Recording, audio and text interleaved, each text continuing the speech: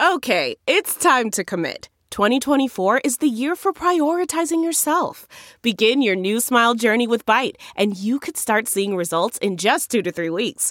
Just order your at-home impression kit today for only $14.95 at Byte.com. Byte Clear aligners are doctor-directed and delivered to your door. Treatment costs thousands less than braces. Plus, they offer financing options, accept eligible insurance, and you can pay with your HSA, FSA. Get 80% off your impression kit when you use code WONDERY at Byte.com. That's BYTE.com. Start your confidence journey today with Byte. This week in China's history, an imperial railway failure, France's disastrous colonization project on the China-Vietnam border. Written by James Carter. Published in The China Project. Read for you by Kaiser Guo. This week in China's history, April 1st, 1910.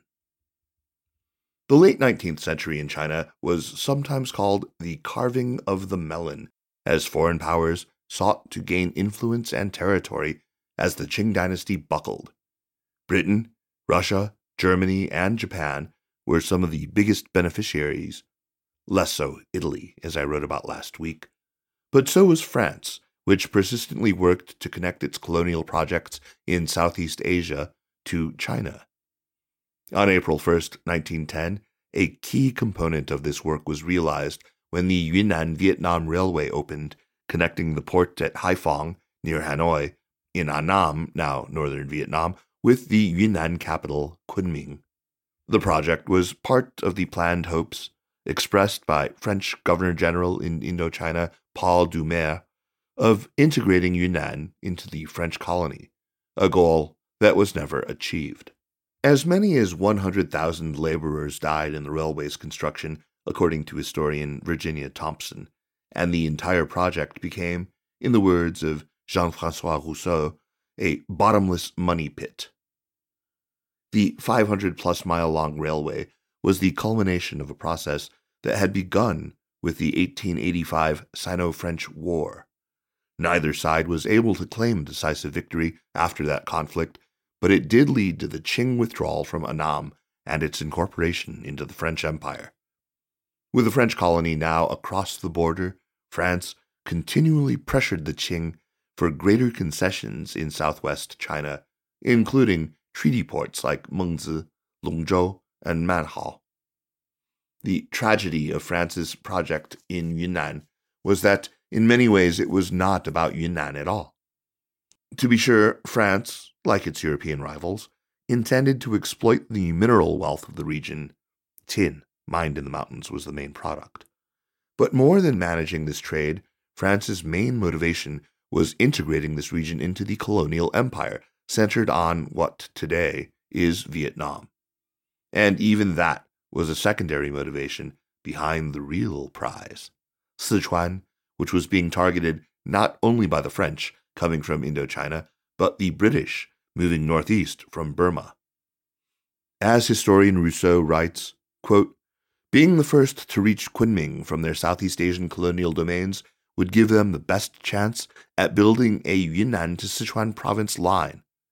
Both Britain and France understood reaching Yunnan as a first step for extending their influence over the country's most populated province, then considered as an El Dorado." Unquote. French planners envisioned goods flowing into and out of central China not through the British-dominated Yangtze and Shanghai, but southeast through a would-be French dominion in Yunnan, and then through Indochina and their port at Haiphong. The Qing defeat by Japan in 1895 gave France and other foreign powers the opportunity to expand its presence in China. France negotiated the right to build the railway from Haiphong to Kunming in 1895, along with an agreement to operate the line for 80 years after its completion. Construction started in 1903. The railway tracked northwest from Haiphong along the Red River Valley until it crossed the Chinese border at Hekou. From there, the original plan, surveyed in 1901, was to continue along the river for a few miles before turning north into the mountains and the French outpost at Mengzi, continuing through the rugged terrain that would eventually lead to Kunming. The route that was eventually constructed tracked slightly east of that initial plan, thanks in part to an uprising in Mengzi, but more fundamentally because the grade on the original route was judged to be impossibly steep. As the railway took shape, spectacular steel bridges emerged from the jungle to soar high above gorges and rivers. The French celebrated their colonial project. Paul Doumer called one bridge, perhaps not coincidentally named after him, the most impressive structure that the European genius had enabled to build in Indochina. But construction took an almost unimaginable toll. Illustrating the complexity of the project, more than 400 bridges and 150 tunnels had to be built along the railroad's 500 miles, most of those in the more rugged Yunnan section. Even if Thompson's estimate of 100,000 deaths is considered too high, even more conservative estimates suggest that tens of thousands of laborers lost their lives in the difficult conditions. Tropical diseases were lethal, especially in the poor sanitary conditions of many work sites. But exhaustion from hard labor in extreme heat and humidity, treacherous footing in the mountains, blasting, and just the dangers associated with heavy industrial equipment all posed threats. On several occasions, laborers protested the grim working and recruitment conditions by attacking work sites. Beyond the human cost was a financial one. The complex engineering shattered budget projections. Construction costs were double the initial estimates, which were already among the highest of any railroad in the world. But eventually, the line opened for business on April 1, 1910. As many as 80 trains a day would roll through Bisajai, the largest station on the route, and though eventually 500,000 tons of freight went down the line annually, it never achieved any of its goals, relegated to, in the coldly descriptive title of Rousseau's article on the topic, an imperial railway failure. The changing priorities of imperialism, as well as the changing circumstances inside China, meant that no foreign-sponsored rail link to Sichuan ever emerged.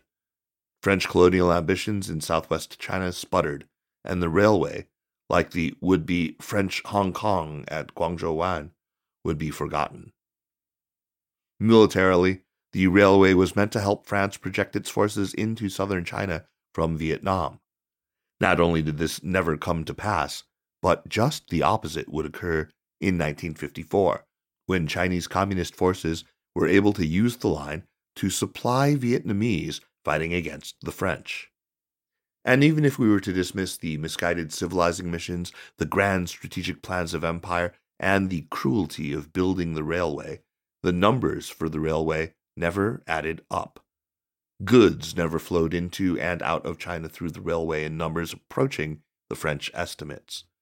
Unsurprisingly, given its terrain, it was the most expensive to maintain in the entire French Empire. Today, no traffic runs along the railway. Many sections are unusable, though the most noteworthy spot, Bisajai, relies not on transportation but on its colonial architecture to generate tourist revenue. A new line connecting Yunnan and Vietnam was opened in the 2010s, this time funded by Chinese capital and again with grand ambitions about facilitating trade across the border. Last year, a new railway opened connecting Hanoi and Chengdu. Xinhua reports that a high-speed rail line connecting China and Vietnam will be completed before the end of 2023, with more than 90% of the work already done. Whether or not these projects reach their potential, time will tell. This Week in China's History is a weekly column.